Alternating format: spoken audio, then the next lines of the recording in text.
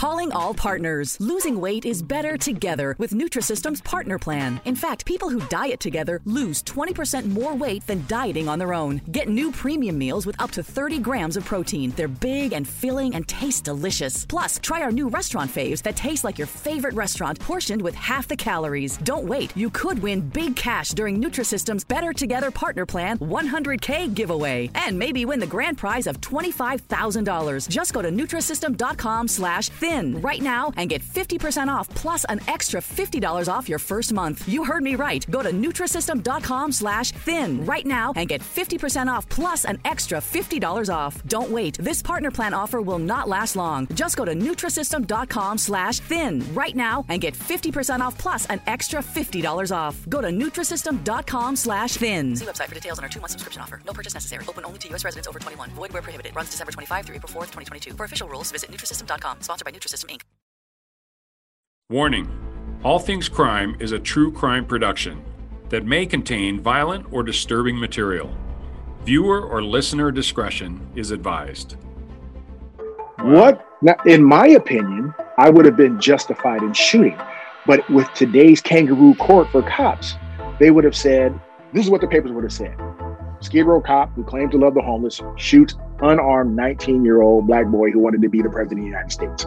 And then somewhere in the fine print, you'll find black tape shaped like a gun. That's what we're dealing with today. People need to, before you riot, before you destroy, before you villainize or engage in demagoguery against police officers, with every incident, they stand on their own. Wait for the facts to come out. And you'll find that in some of these instances, officers agree with you. Just people don't give us a chance to speak about it. Because once again, they want one narrative. We're all evil. Like I said, all cops are racist. All cops are racist. And once again, it's doing more damage than good. There are more good cops than bad. I wouldn't say it if it wasn't true. I wouldn't do this profession if it wasn't true.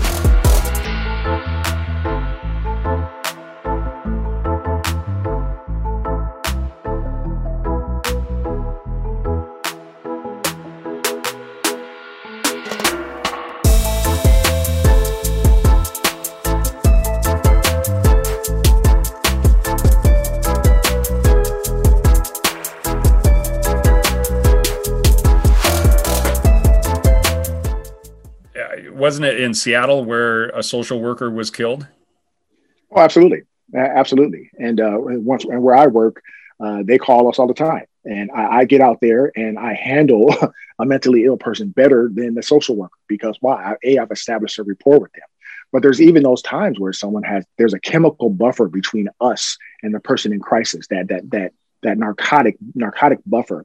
And even the most best trained mental health clinician, best trained police officer can't get through. And sometimes you have to get them detained and in control before you can get them the services. And I want to talk about how we can change the system, because as it stands now, this is going to metastasize. It's going to get better. It's going to get worse.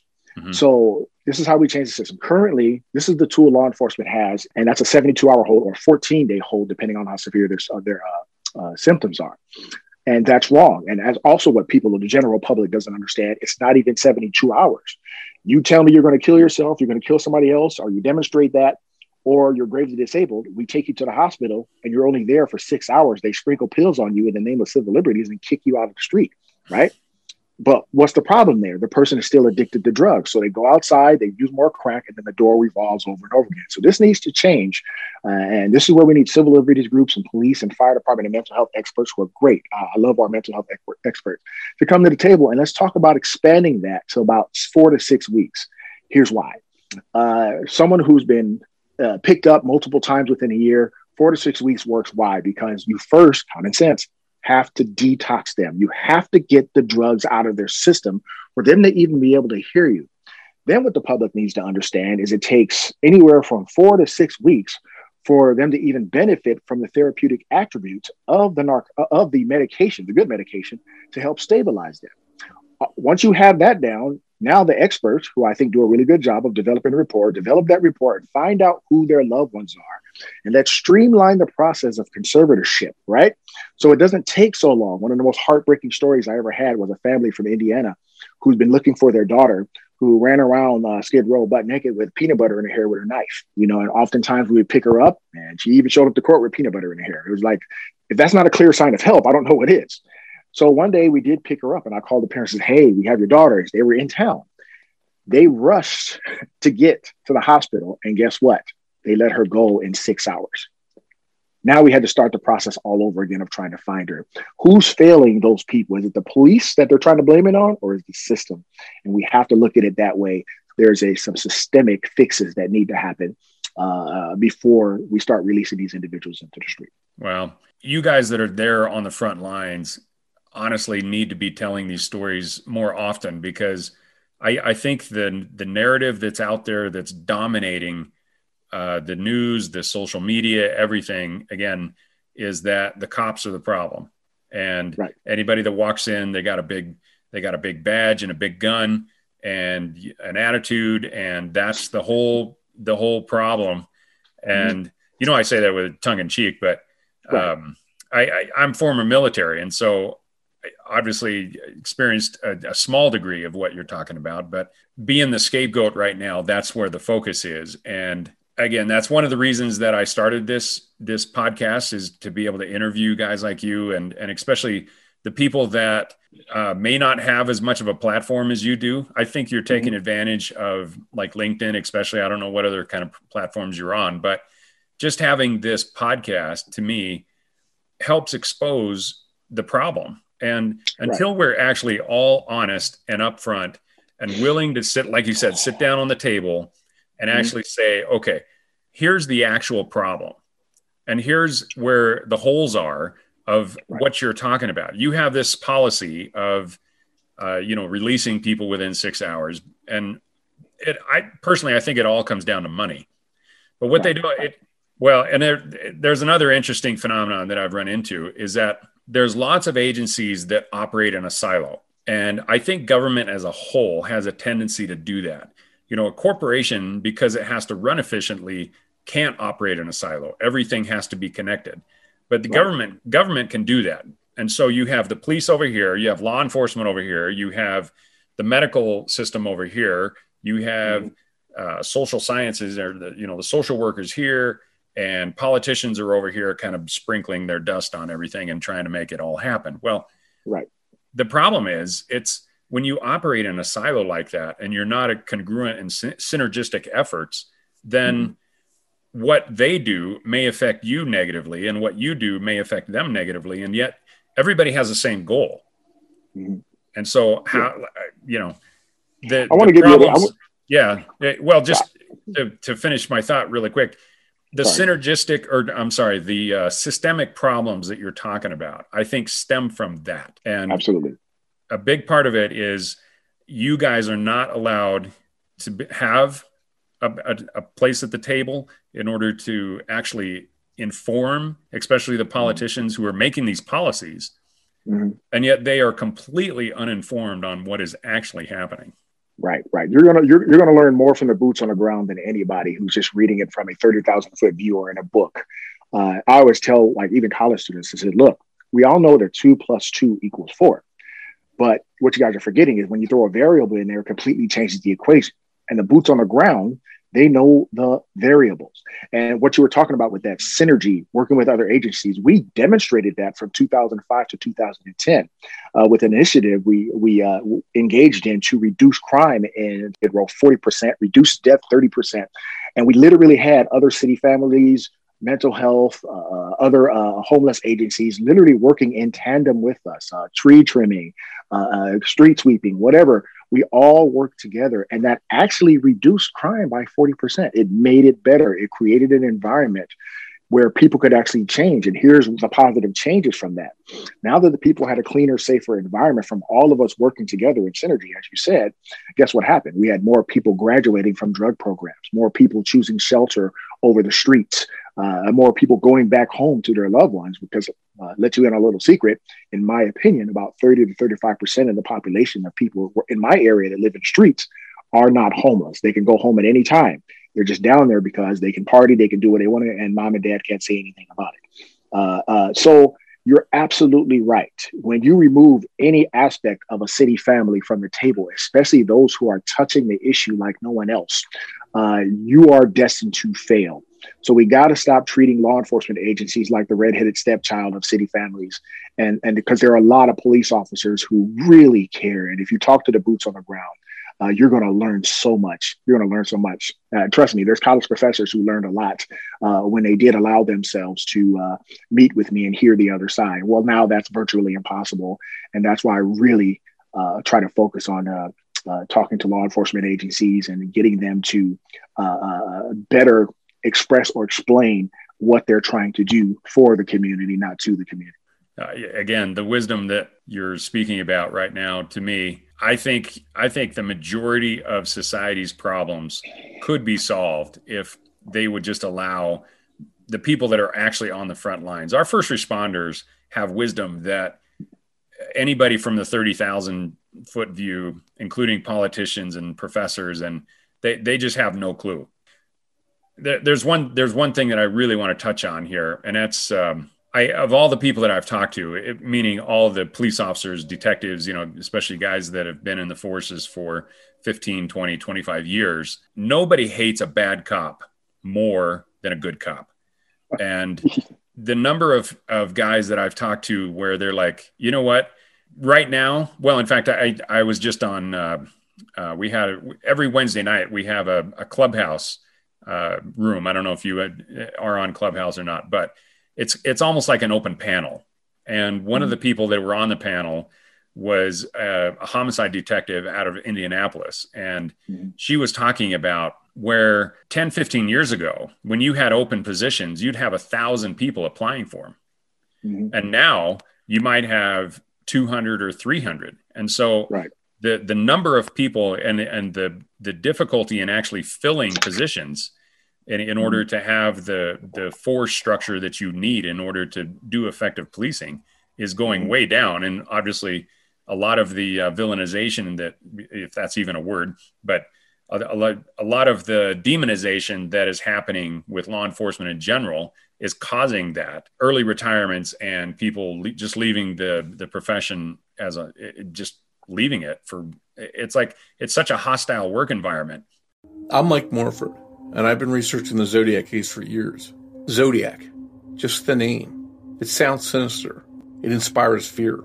The fact that a serial killer would give himself this moniker is disturbing. He would go on to taunt police by sending letters and codes to newspapers for years. And the attacks, they were something else altogether. If you were a young couple in a secluded area, you could easily be a target. And it wasn't just shootings on dark lovers' lanes. Zodiac would even attack with a knife in broad daylight while wearing an executioner-style hood. After a while, Zodiac changed tactics, and even lone cab drivers weren't safe. The Zodiac killer terrorized the San Francisco Bay Area and then vanished. But he left a lot of clues behind along the way. Clues that we're going to examine closely on the new podcast, Zodiac Speaking. New episodes of Zodiac Speaking come out every other Saturday starting March 13, 2021. Subscribe today wherever you listen to podcasts so you don't miss a single episode. It's like, holy cow, how can a mayor literally villainize his own police department? But it happens. And it happens. Yeah. And well, one of the things you touched on was bad cops. You're right. Like I said, there's a negative exception in law enforcement, and any law enforcement officer who tries to tell you that we all walk on water and we can do no wrong, they're wrong. We know they exist because we're paying for their sins. And that frustrates me to no end. But what I try to get communities, whether they're college students or people in communities of color, is there's good and bad in everything. As long as there's human beings wearing a badge, somebody's going to disappoint us all. There's 700,000 police officers. Somebody's going to disappoint us. But I also say, why don't you have this same frustration with doctors and teachers and the military? And I'm not knocking doctors, teachers, or the military. I'm just pointing out examples where these are professions where they have the lives and the minds of people in their hands. Let me give you some stats. In 1 year, doctors in the medical profession, and I love doctors, I think they're fantastic, killed 250,000 individuals due to malpractice, accidents, and misdiagnosis. The majority of the people that died were people of color. No outrage. No one's asking to defund doctors. No one's asking to take away their protections. And if you take away a doctor's protection, he is not working. That's the truth. Teachers, I love teachers. I think it's an honorable profession. And I know most teachers are doing a fantastic job.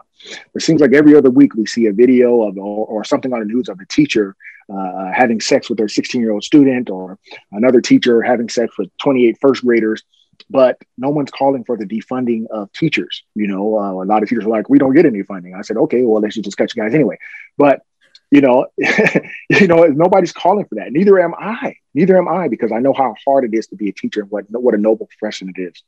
Even the military. I love the military. I have family in the military. My father was a veteran. I have honorable rule of our military who go out and do what they do to keep us America, to keep us free. But let's not pretend that there weren't great atrocities committed by the negative exception. And when I put it like that, it's the same thing with police officers. We go out, we're human beings. Our job is as unpredictable as humanity is, and we're human beings doing it. And there are people who have disappointed me to no end.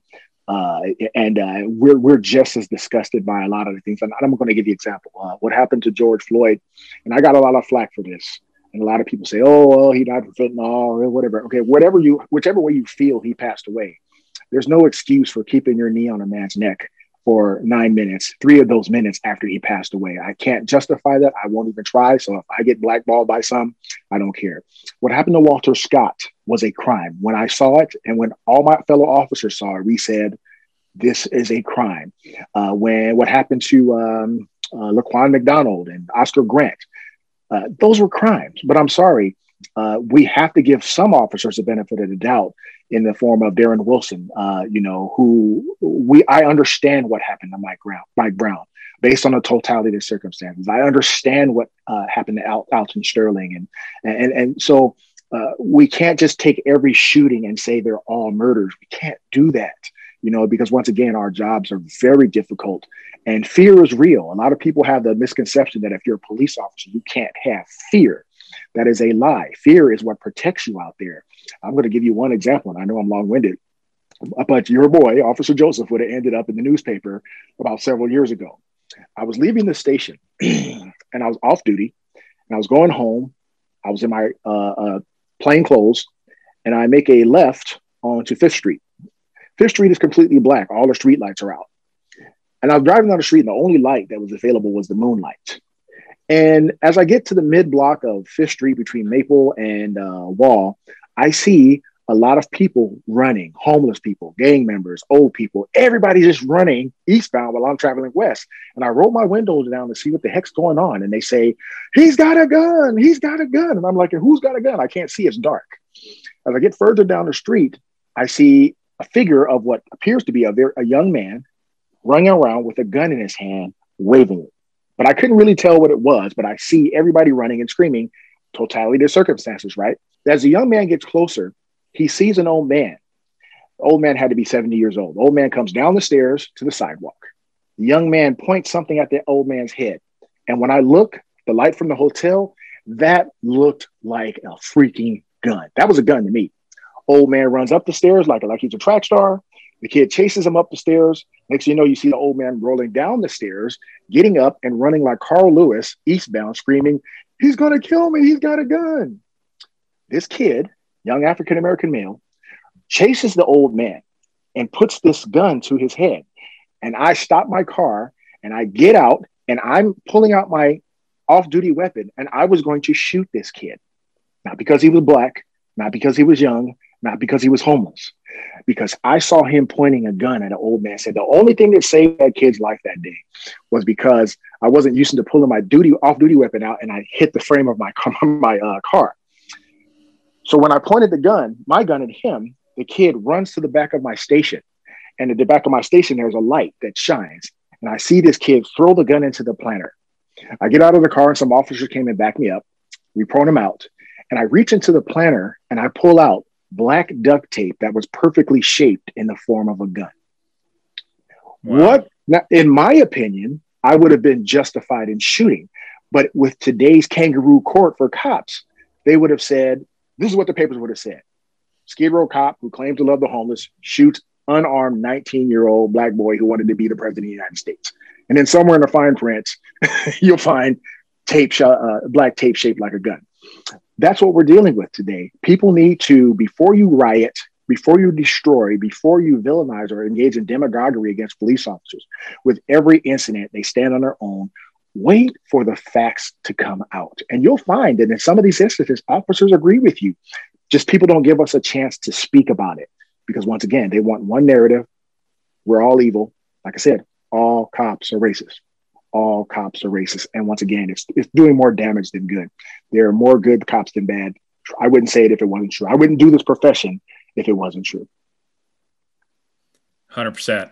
I absolutely agree with you. And frankly, as a man that, you know, my entire job is to support you guys. Obviously, I want to sell my equipment and run a business and make a profit. But if again, my entire life is supporting law enforcement and helping you guys solve cases. And if you were honestly as evil as the press and some politicians depict you guys, there's no way I'd be able to do. I'd find something else to do.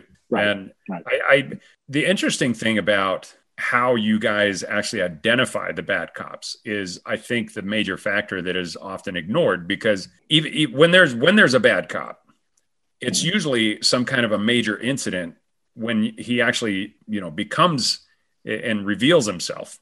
And right.